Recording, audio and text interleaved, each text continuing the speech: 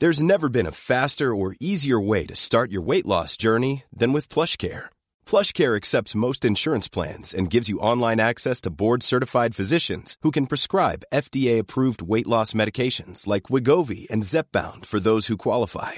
Take charge of your health and speak with a board-certified physician about a weight loss plan that's right for you.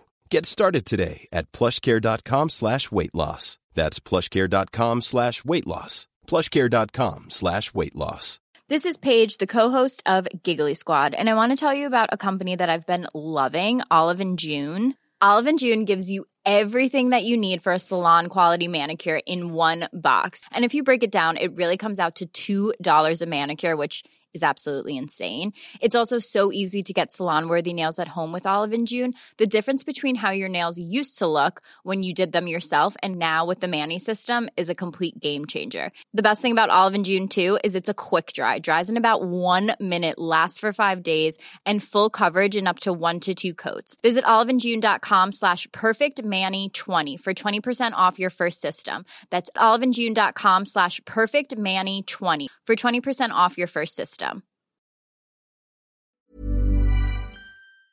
This podcast contains explicit language. I had hoped to be able to continue the work that the citizens of my district elected me to do. Unfortunately, the distraction that I have created has made that impossible. So today I am announcing my resignation from Congress. Welcome back to Candidate Confessional. I'm Sam Stein. And I'm Jason Cherkas. And that, dear listener, as you probably guessed, that was Anthony Weiner saying goodbye to a life in Congress. It was 2011, and Weiner was bowing out under the weight of his scandal involving sexually explicit tweets. Yeah, it was a pretty inglorious way to go, and perhaps a bit historic. You know, Anthony Weiner had just become, at least we think, the first Twitter casualty in the history of the U.S. Congress. What you can't tell, Sam, from just listening to the audio is the haunted expression on Weiner's face and the realization that his career plans had probably gone up in smoke. Yeah, this seemed like an honest and very real end to a career in politics. You just didn't think he was ever going to make a comeback or end up back in the limelight as a politician. Except that wasn't the case. You know, despite becoming fodder for the late-night comedy circuit, Weiner wasn't done. Less than 2 years later, in fact, he's running for one of the toughest jobs in all of government, mayor of New York City. And this episode of Candidate Confessional isn't just about that race or that scandal. No, not at all. It's about redemption. And more than anything else, it's about the inability to quit the thing you love, even when it becomes the source of daily humiliation. Beyond the bluster. Behind the bunting. Past the posters. After the ads. The campaign picks up. And the motorcade moves on. What happens when the votes are counted? And democracy doesn't go your way. This is Candidate Confessional, a HuffPost podcast. I'm Sam Stein. I'm sorry. Actually, I'm Sam Stein. And I'm Jason Cherkas. And we approve this podcast. So we wanted to begin, I was sort of curious as to where you first got your love of politics. I don't know. There's mythology around the house, the Weiner household, that like I was an argumentative kid and that we would always debate things at the kitchen table. I think that's kind of like after-action bullshit. I think, but all that being said, I did run in the third grade for class vice president. Me and Sean Gillier ran against James Noonan and Eddie Rodriguez. And I had this really great speech that I had prepared because I realized the unifying theory of PS 39 was that we all thought there was too much reliance on fish sticks in the cafeteria. And like I thought that was – so I not only did I have a speech to try to do away with fish sticks or limit it, that I memorized the speech. And I remember I memorized it by going around the block in Park Slope where we lived. And like at a different point on the block, it would remind me of a different part of my speech. And so so I thought I'd give a really good speech. And then I can't remember, I think it was James Noonan. He gave this lousy speech in rebuttal. But what he did is, do you know those lollipops? You guys might be too young. They used to have lollipops that came in a long strip. That they were attached, right? And you tear them off. So he pulls out of his backpack this long strip of lollipops and ceremoniously takes each one off and puts it on each kid's desk. And he was buying votes. Wow. Dude, it was like campaign finance reform was born that day. But I don't know, like I guess I was in student government at college. I ran for student senate, lost, came in 13th or something like that. And then some kid didn't come back. So I lobbied the Senate to appoint me for the vacancy. I don't know how it exactly happened, but I was like really active in like student government. But why? Why? I don't know. That's a good question. I don't know. I guess I like the idea of being the guy to, like, if I had ideas on how to fix stuff, it didn't seem natural to me to call someone else to do it. I kind of had this psychology of like doing it myself. I'm not sure why. I mean, growing up a middle class kid in Brooklyn, maybe you have this notion of involvement. I'm not really sure. It turned out it might have just been. It's like one of these. It might have just been that I was attracted to it because I was good at it. How did you know you were good at it? Well, I mean, I almost got elected with slogans like "Vote for Weiner, he'll be frank," and "Vote for Weiner, he's on a roll," and embracing the name. I don't know what you mean. I'll relish it. That kind of, and I guess we had like in college, like we had this model assembly forensics competition that I was like recruited to go do, and I like won the speaker and majority leader and best bill. Like I just kind of felt like I liked it, and I also liked the study of politics. I don't know. It's like anything else. You kind of you pick it up in college, and it turns out you're good at it, and then it turns out that there's a career path.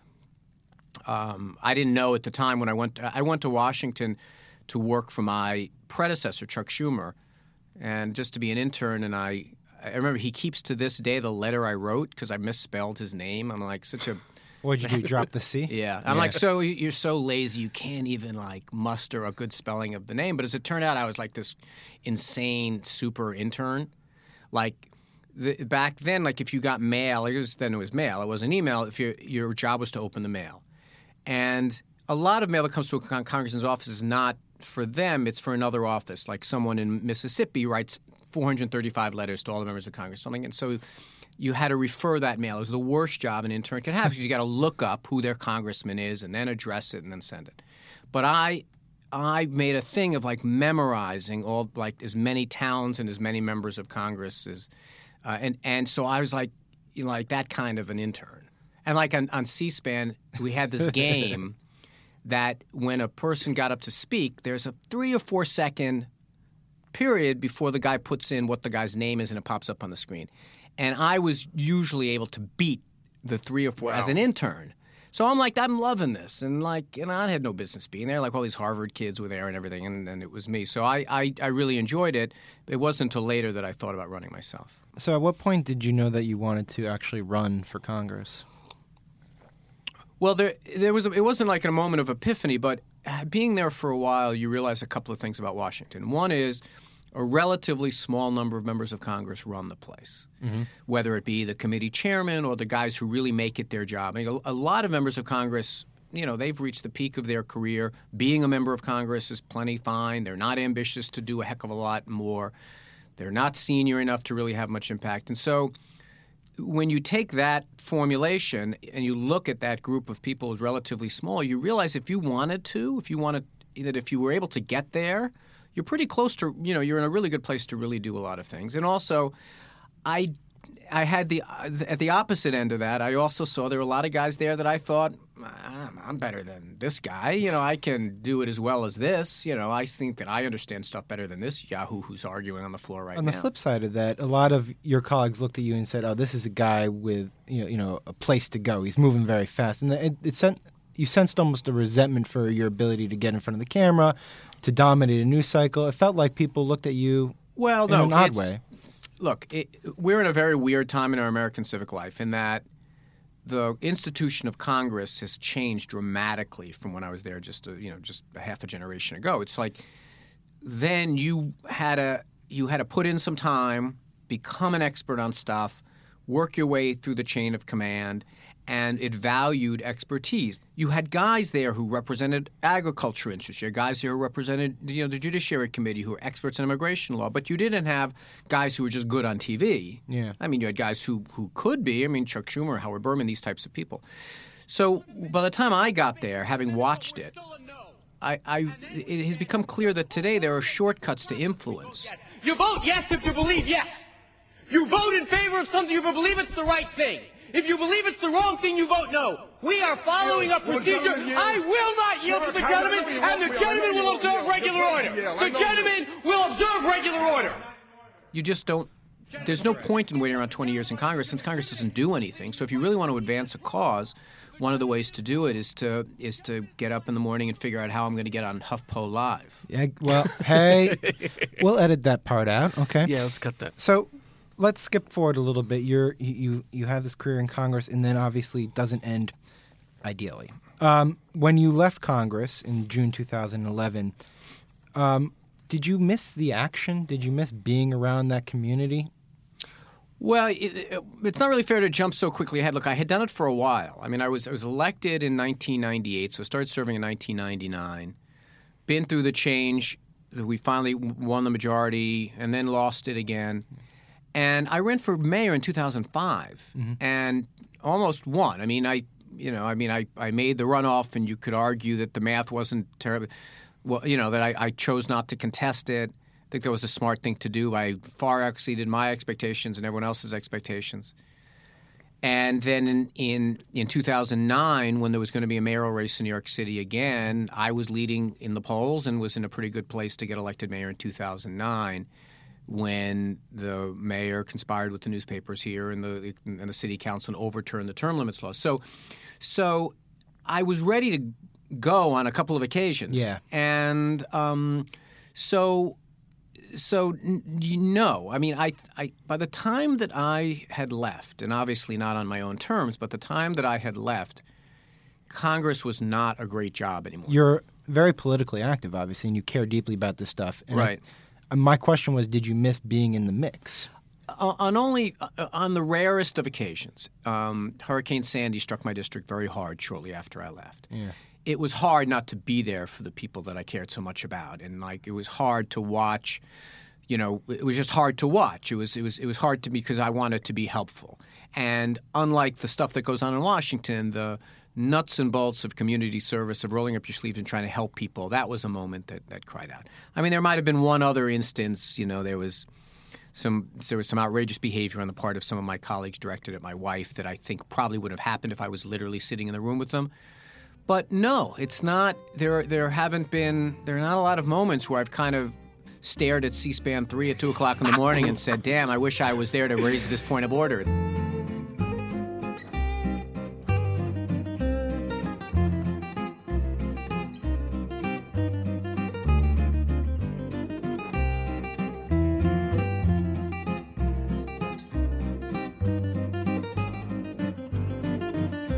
It was described in a New York Magazine article that you felt like you were in a movie after leaving Congress, and that you had this kind of self-awareness that there was a moral arc to your story, that there was the possibility of a redemptive chapter.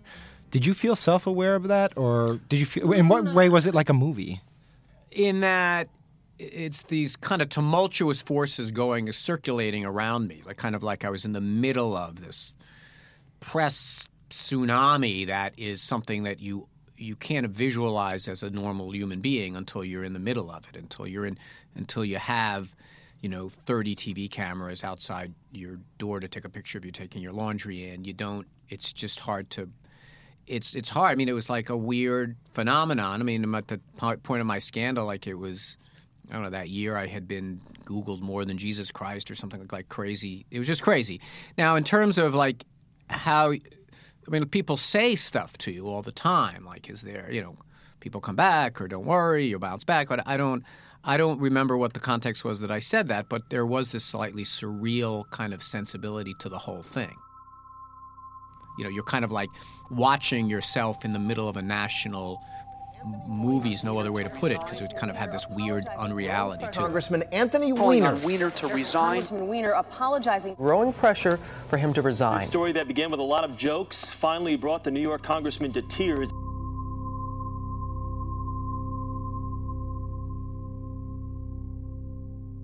The headspace that I was in was I had done something very embarrassing to myself. Then I had a wife that I had essentially, dishonored. And how do I deal with it? So it's not like, oh my goodness, this is so unfair. It's like, what a shit show I've got on my hands. Like, what am I doing? Like, and every moment of just trying to figure out, like it's not like this moment. These moments are like, boy, this is so unfair. It's like I'm like, I don't even know what I was feeling. I mean, to some degree, being a soulless, empty vessel that I am came in handy at that moment. So, walk us through. Walk us through as you make the decision, you make the mental turn that you want to actually get back into elective politics. How did that progress? I don't know if it was, to some degree, it was more a continuum than you might imagine. I mean, for years I had been thinking about running for mayor. Yeah. I mean, really going back to 2004. I ran in 2005, was going to do it again in 2009. So 2013 was always been the way you're supposed to do it. I had raised about $5 million to do it. So to some degree it was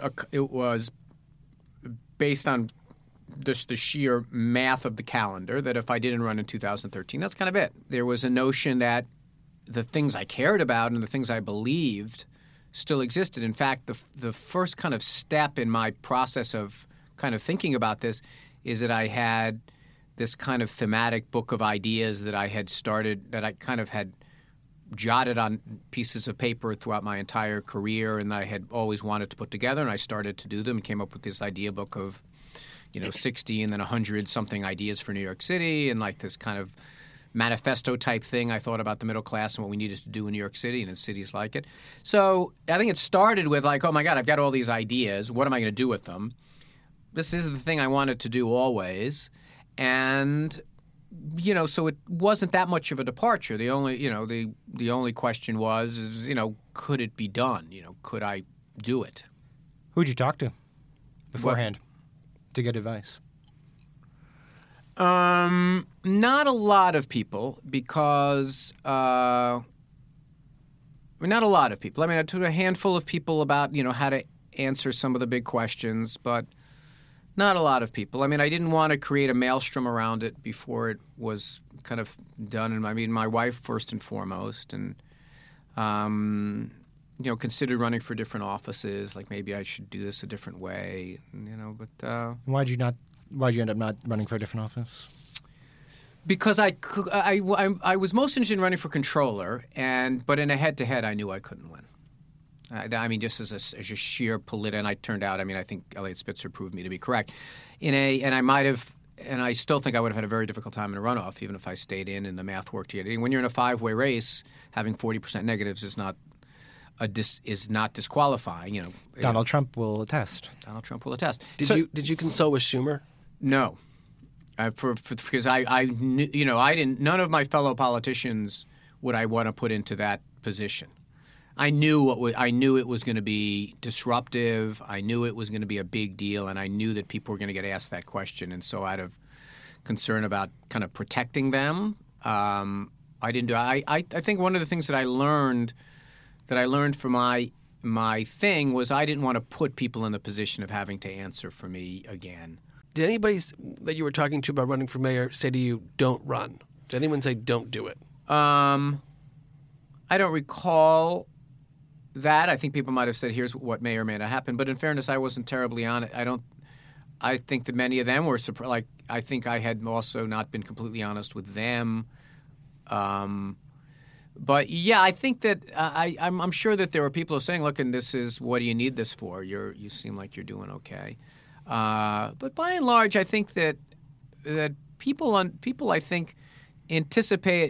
The smart people around me kind of anticipate. We've done some research. We did focus groups. We did polling. I didn't go into this on a lark. And there was reason to be concerned about whether it would work, but also reason to be optimistic that it might. What did the focus groups tell you?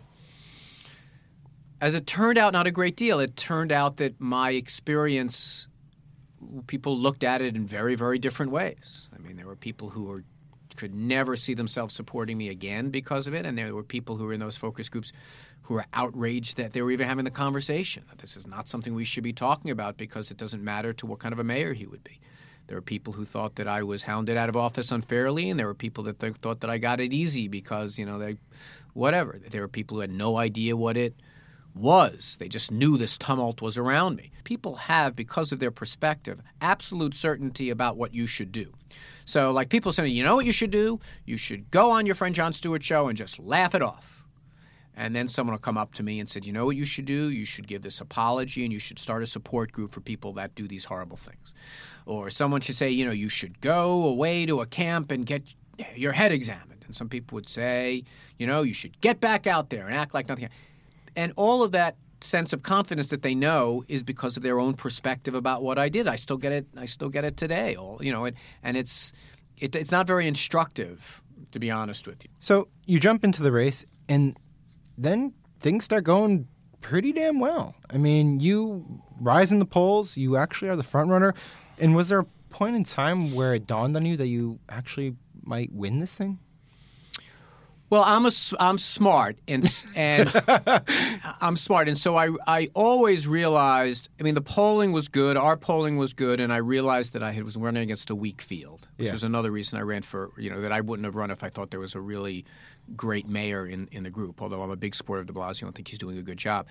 But I read polls better than people than reporters do and headline writers do. I know being a 26% front runner is not anything to go to town on, and I knew that, and I knew that underneath the numbers were reasons to be concerned, and I probably also knew that there was, as I said repeatedly to reporters when I got in the race, there's stuff that was out there, and that when someone put it on the air, it was going to be bad. Well, there's two questions on that. One is, the first one that I have is, was it therapeutic or in any way to be back in the game? Oh my God, yeah.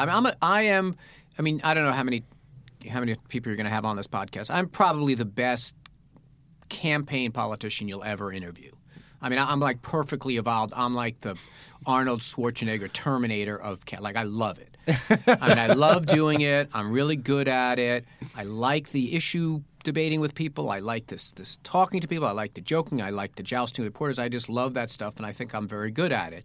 And it's the reason that I got elected to stuff against people who had more money, against people who were in a better position politically. I'm just really good at it, and I take great joy in it. As a matter of fact, the hollowing, emptying, dispiriting part of politics is when it's the Washington side. A lot of people misunderstand, oh my God, I'm going to go to Washington and make laws. That's going to be the fun part. For me, the fun part was getting on the plane and going home and seeing Mrs. Krapalucci on Avenue P and having her complain to me about how expensive kosher meat is. And well, Krapalucci wouldn't be arguing about kosher meat, but all that, you get the idea.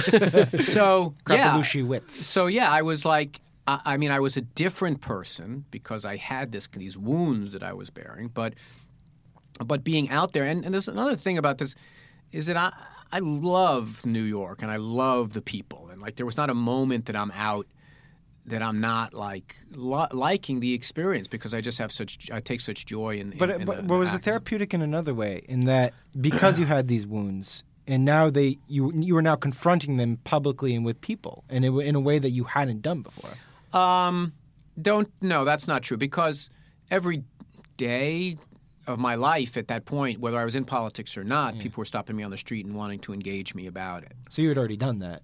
Yeah, it happened every day. I mean, you don't sitting on a subway train or walking down the street, and I haven't lived in this kind of hermetic seal or in the curled up in a corner somewhere. I've been living my life in New York City, so the interchange of people saying, I mean, it's a real Rorschach test. People say, oh, my God, you got such a raw deal. Oh, my God, you let me down. Or how are you doing? Are you surviving? Why are you outdoors? It's kind of crazy. So that kind of crazy shit was going on for a while. So there was a little bit of that. If anything, it was the other side of it.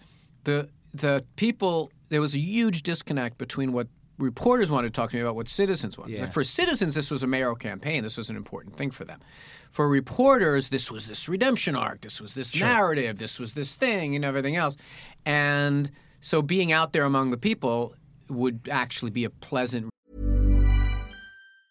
Hey, I'm Ryan Reynolds. Recently, I asked Mint Mobile's legal team if big wireless companies are allowed to raise prices due to inflation. They said yes. And then when I asked if raising prices technically violates those onerous 2-year contracts, they said, what the f*** are you talking about, you insane Hollywood ass f- So to recap, we're cutting the price of Mint Unlimited from $30 a month to just $15 a month. Give it a try at mintmobile.com/switch. $45 up front for 3 months plus taxes and fees. Promo rate for new customers for limited time. Unlimited more than 40 gigabytes per month. Slows full terms at mintmobile.com.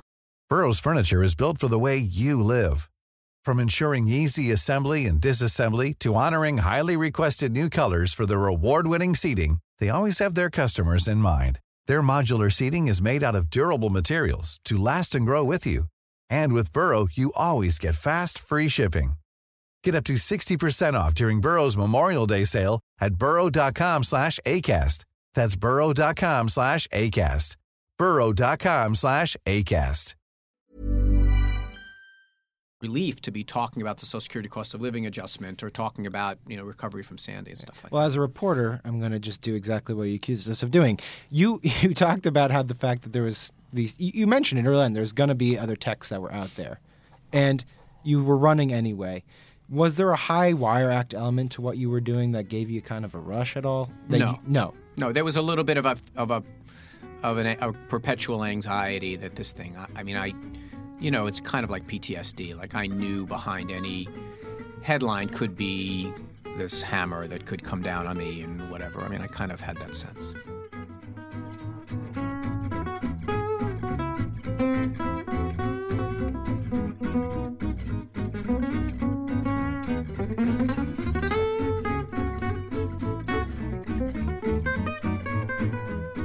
The last place I campaigned in 2005 was at the 125th Street stop on the 405, and so I was kind of like, all right, that's where I'm going to start. The day that I go and announce and come back out. And I remember there was, 30 TV cameras surrounding me in a semicircle, and the idea when you work a subway is you greet people as they're getting onto the subway. And literally people had to squeeze between Malaysian TV and, Inside Edition to come say hello. And I remember this kind of feeling of, like when I'm describing this phalanx of cameras, and then, whoa, here's a voter. And I'd be like, yeah, those moments, it instantly felt comfortable and felt at ease. It's what I love. It's what I love doing it, and I love seeing people and hearing what they have to say. Even if they were coming up to me and giving me a hard time about my thing, even then there was a sense of like, okay, this is real. This is the way it's supposed to be. It's like people throwing stuff at me during Obamacare. I felt, all right, this is like what you're supposed to be doing. How do you stand there and present yourself? And I know this is going to sound a little crass, sir, but how do you present yourself to people on a public stage? I'm wondering if you felt at all you were a little bit rusty, just on those sort of nuts and bolts of the campaign. What do you think you were rusty about? Oh, you mean what issues? I just I was surprised and unprepared, relatively speaking, for what dissatisfaction there was in communities of color about the police violence and stop and frisk and those type of things. Things that if I had been out there touching people for more time, I would have kind of understood a little bit better. As it turned out, I think I handled the issue better than my opponents did, and I understood it, and I came to the solutions faster. So things like that, just like kind of like the rhythm of the issues is what you lose a little bit of a touch on. But that was not a problem. I was not. This was not a field of of LBJ, John Kennedy, and Abe Lincoln I was running against. But then the hammer did ultimately drop. Reporters ask questions. You have a question? Yes. Yes. I will confirm that did happen. So how did the news come to you when it broke, and what was your immediate decision about how to handle it? Well, I got an email late at night from Ben Smith at BuzzFeed with a link to some website where I believe it's called The Dirty. Okay, where the stuff had been posted and I did not. I think I emailed one of my principal advisors says, take a look at this. This is me and it's real. We have to figure out what to do with it. Now, I had kind of had this ethos about this that one thing I could not do anymore is be dishonest about this stuff, and so I was just going to say whatever it is. What I did not realize fully at that moment was that the way I had spoken about this up to then, that more stuff is going to come out, was not satisfactory to the people that I had spoken to, in that they had this line that I didn't have in my mind of did it happen again after a per certain date, and I didn't say that specifically, so reporters were unsatisfied, and I didn't have that in front of me at that moment. It became clear soon. But I basically emailed someone and said, we're just going to be honest about it. But I knew it was, I obviously knew it was bad. I said, this is it, here it is. Let's see, now we're going to see if how much this stuff is going to stick. Were you, why do you think you misunderstood sort of where the media was in terms of that line that they were drawing? I think that they were thinking of that this stuff ended before you resigned. Why do you think I got it wrong? I don't know. If you go back and look, I did a round of interviews with local news reporters when I got in. And, every one of them, I thought I left pretty substantial breadcrumbs about, I basically said, that more stuff is going to come out. It's more than just these people. I did my best to give kind of a count of who it was, what it was. I made a decision in my mind. If something comes out, I did no point, even though this person that came out said a lot of things that weren't true and had a lot of things attributed to me that were not true and said a lot of different things, that I wasn't going to litigate that. I thought that I had said it. Now, why didn't I understand it? I don't know. Maybe it's because when you're involved with this process of doing something, trying to figure out how to get it behind you and understand it and everything else, you're not thinking about, well, this date it happened on before this date or it didn't happen. I recognize now why. I happen to think it's not nearly as important as what the reporters and everyone made it out to be when they had new pictures or new text or something. I think it was always going to be a shitstorm. And I think that the reporters made it a little bit more about that than it should have been. But I also agree fundamentally that I should have been as specific as possible. But be mindful of something else. I've always made it a point throughout this thing that the other people involved in this stuff that I was having these communications with, that I was not going to be in the process of revealing stuff. That if someone wanted to dump stuff on me, that's the price I paid for being a public person, but I wasn't going to. And so I was mindful of this idea of giving a general sense of what I did with as much specificity I thought to kind of tell the story as I could, and I did it wrong. I freely admit that I did it wrong, at least in the eyes of reporters. But you were kind of stuck because it's right. You couldn't just give the reporters here's all the stuff I did, of course, because that would be outing. Yeah, I wasn't going to do that, and I didn't think that was a reasonable way to proceed. I thought there were some questions I could try to unpack, how many, even someone else who sent it to someone else, and then it's, even I think about what a number, I had 5 people, but we found 7, or I knew immediately there would be this countdown, how we haven't found number 4, or whatever it is. So I'm trying to walk this line of giving the information that I thought was needed, which is I did these things in my personal life. I got in trouble for doing them. Here's what I want to do as mayor. You talked about some surreal experiences when you left Congress, but it did seem like the press conference after this came out was one of the more surreal ones. No, well, yes and no. We're in the context of a campaign. This has been kind of looming to some degree. We're trying to say there weren't a list of 17 different options of what to do, right? I could not. What I had been doing on the campaign up until then was every day had this idea book. Every day I was rolling out another idea, talking about it, and if people wanted to ask me after we talked about that idea, they'd have to come out. If I was doing a thing about employment programs, they'd have to come to the press conference and ask me after. I could not realistically do it at that way now. I had to confront this thing. In the early days of the campaign, people were pressing me for, is there more out there? And I said, yes. I said that there was. And so to some degree, this was something that we had in front of us, as Huma just acknowledged, that we knew might come up, and we decided that, look, this was something that we had worked through together, something I'd put behind us, and something we wanted to keep behind us. But as I've said, it's in our rearview mirror, but it's not far. We still work every day on it. Right after the press conference, I went to a community forum in the same building and got a great response. Now, it was a weird disconnect that I think that still the tabloids hadn't taken hold yet, the headlines hadn't been written yet, so the people in that room, I think, hadn't quite had it baked in yet that this was a terrible thing and whatnot.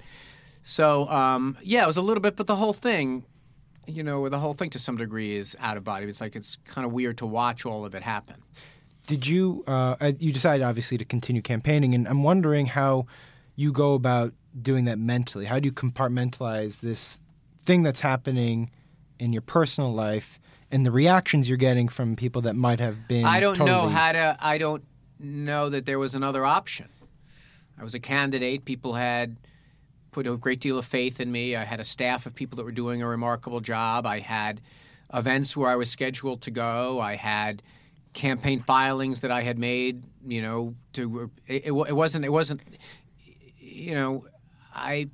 And to me, the fundamentals hadn't changed. I was asking people from the beginning, the middle, and even then to decide whether I would be a good mayor or not, whether or not they knew embarrassing things about my personal life. Eventually, at some points, though, the compartmentalization seemed to break down. For instance, you got into a shouting match with a kosher baker over this stuff.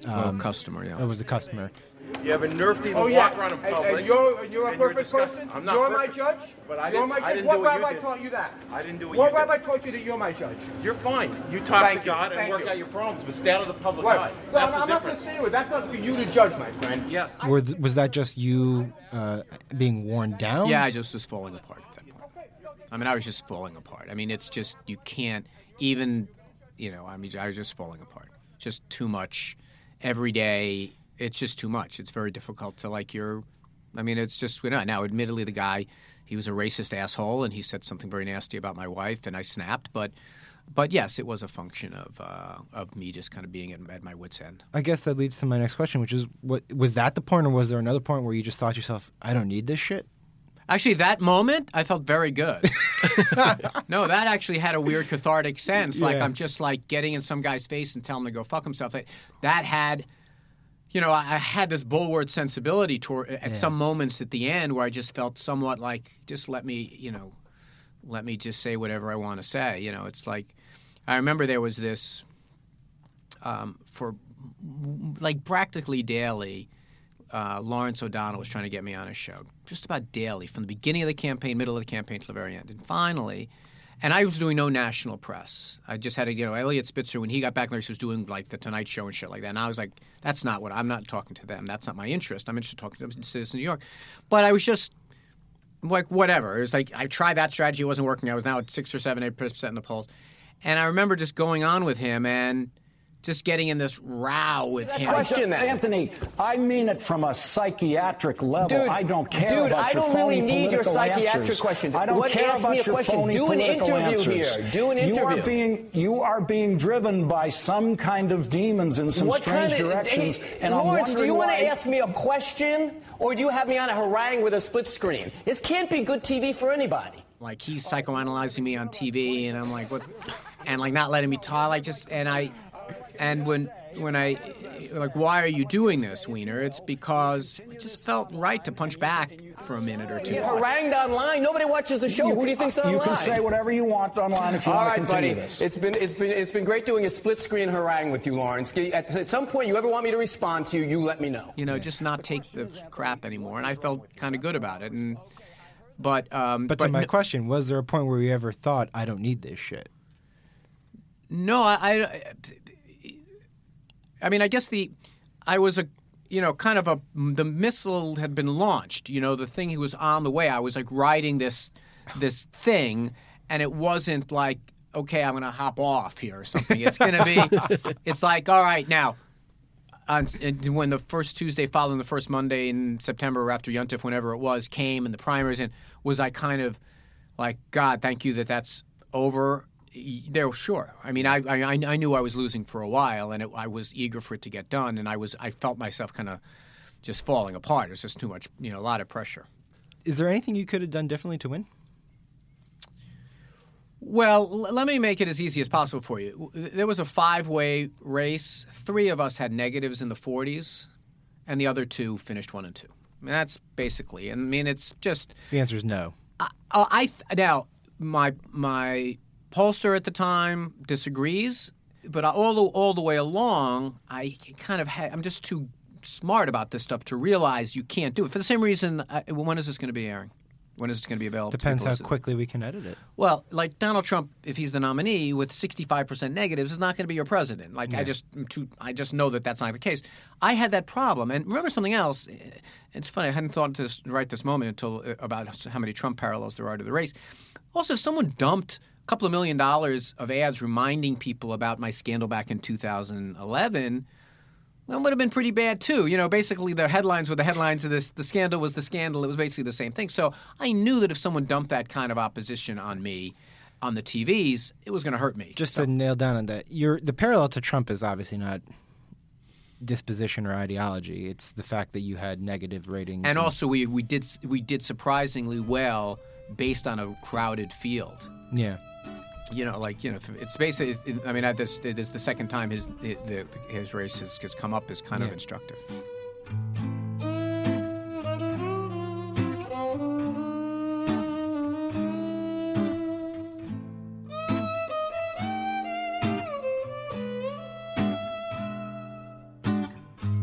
So I guess I leave this interview wondering if you think that American politics is a place for people with proverbial warts.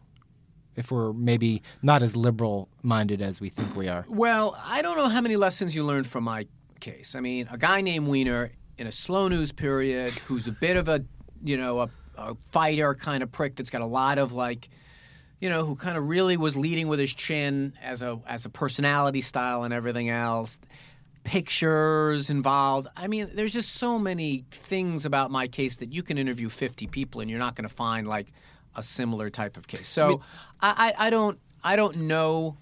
I do think that that we now are in a period of time that stuff that used to not exist. You know, I answer the question, you know, when someone said, would this have happened? Would you have had this scandal if you were running in the 60s? And I said, well, no, because the internet wouldn't have existed. And someone wrote the headline that I blame the internet. I'm just, as a matter of fact, that's the case. On the other side, we're seeing in this year's presidential election that these hiccups that might have seemed like killers, like, you know, you tweet a racist thing, maybe 4 years ago that would have killed a presidential campaign. Now there's another tweet the next day and suddenly everyone's forgetting about it or whatever. So I don't know what lessons you can really take away from my case. What about lessons on the state of the media?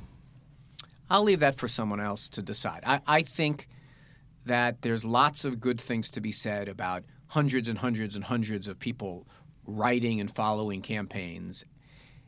I don't know that that's the problem. And at the end, the other thing about my case that may not be useful to someone listening to this in 5 years is I think I was in the midst of the death throes of tabloid newspapers. I'm not sure if you're going to have the influence of the tabloids is waning every single day, and I don't know maybe in 5 years if they exist anymore. So I was like their death throes to some degree with all the headline fodder that I provided. So will you run again? Can't imagine I would, because I don't see a different – now it really would have to – I basically tested the theory once. I can't see it unless I can't see it, nor is there really any other job I'd want. I mean, I don't know, maybe that changes. Maybe, my son is 4 years old now. Maybe I'll run for PTA president or something like that. Or I can't really see it. I'm a smart enough political creature to realize the limitations of the thing. I mean, I tested it about as in a circumstance that I could, and I don't think you get a third bite at the apple. I think people will let you willingly take a second bite and try again, but I don't know if a third really happens. And then the other thing is the jobs are not that good. With the exception of mayor, the jobs are just not that good. I wouldn't go to Washington again. I mean, I'd rather eat this table than go back to D.C. in the way things are. What about running someone's campaign? Working on a campaign? I don't know. I might. I mean, I kibitz a lot. With people who are thinking of running, who are running, and I do so from a good distance, just because that's why do you need that shit? Even friends who say, "Can you write me a check?" I'm like, yeah, think pretty hard. Do you want that? Do you really want 2 days of stories like you took? So I could. I mean, I'm good at that stuff. I'm good at that stuff, but I don't. And I would be a better elected official than a lot of these people are. But I think I'm practical enough to realize it's not going to happen. Why do you think you'd be a better elected official? Because I'm very good at it. Do you think you still got the juice? Yeah, I mean, the one thing about being Anthony Weiner is people take your call. They all want to tell their wife when they get home that they, guess who called me today? It's that kind of thing. And also, I know everyone. Like, I kind of know. I mean, I kind of know everyone. I know who to call, and I know what to say, and I have a great belief in the way that governance works. Well, so what are you doing these days then? I'm doing interviews on podcasts and waiting for. Is this a labor shop? Is this a union shop? I'm going to get a union check for doing an hour and a half of sound work. No comment. I got free coffee though. I'm doing some stuff. I'm doing some consulting for startups in the social entrepreneurship space. Doing a little low level political kibitzing. New York One here in New York City in the Daily News and stuff like that. And I'm also raising a 4-year-old. So that's probably the most important job I'm doing now. Do you have advice for young fathers or fathers of young children? See, here's the thing. I think about this a lot. And you probably know this from having a 5-year-old, is that you become a really expert on raising a 3-year-old, and then they're 4, and you're like, all of that. I figured it out. How to get him to pick out his own shoes is the way to get him on the train in time when he's 3, and now it's like 4. Now I got to figure out some other thing. Like his new thing is he refuses to get on the 4 train. Going uptown, he only wants to get on a 5. And for those of you who are not familiar, they run the same stops in Manhattan. They're just the express. But it can sometimes be the difference just getting to school in time or not. And I just have to figure out a way to make the next express train to be more enticing to him. And I'm just learning stuff from him every day, and it's an amazing experience. And I have just enormous respect for parents who do it. And my wife is on the road a lot because she works for Secretary Clinton, and it's a great experience. And I cannot imagine. Someone said to me last night that there's no such thing as bad news because, everything leads you to a different place I could not imagine going through this period of time in Jordan's life where I was sitting in Washington waiting for the 50th vote on repealing Obamacare, or maybe even being at City Hall for 15-hour days and missing out on it. So, when people say, "Oh my God, you've had such a bad string of luck," I'm not. I'm got so many amazing blessings, and I'm so lucky in so many ways that, and obviously having a chance to learn from 4-year-old Jordan is one of them.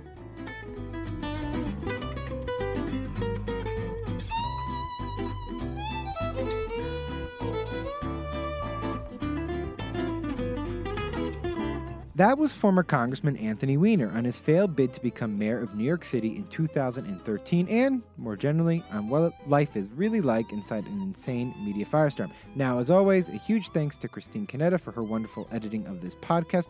You can find Candidate Confessional on iTunes or on the Huffington Post, and you should tell everyone about it. Literally everyone, not just your family and friends.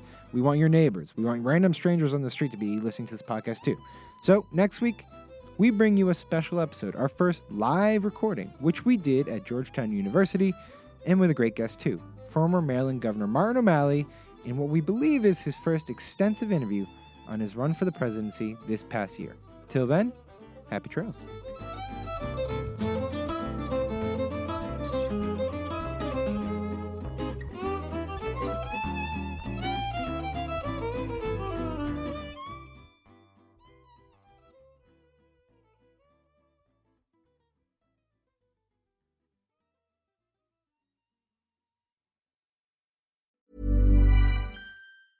Normally, being a little extra might be a bit much, but not when it comes to healthcare. That's why United Healthcare's Health Protector Guard fixed indemnity insurance plans, underwritten by Golden Rule Insurance Company, supplement your primary plan so you manage out-of-pocket costs. Learn more at UH1.com.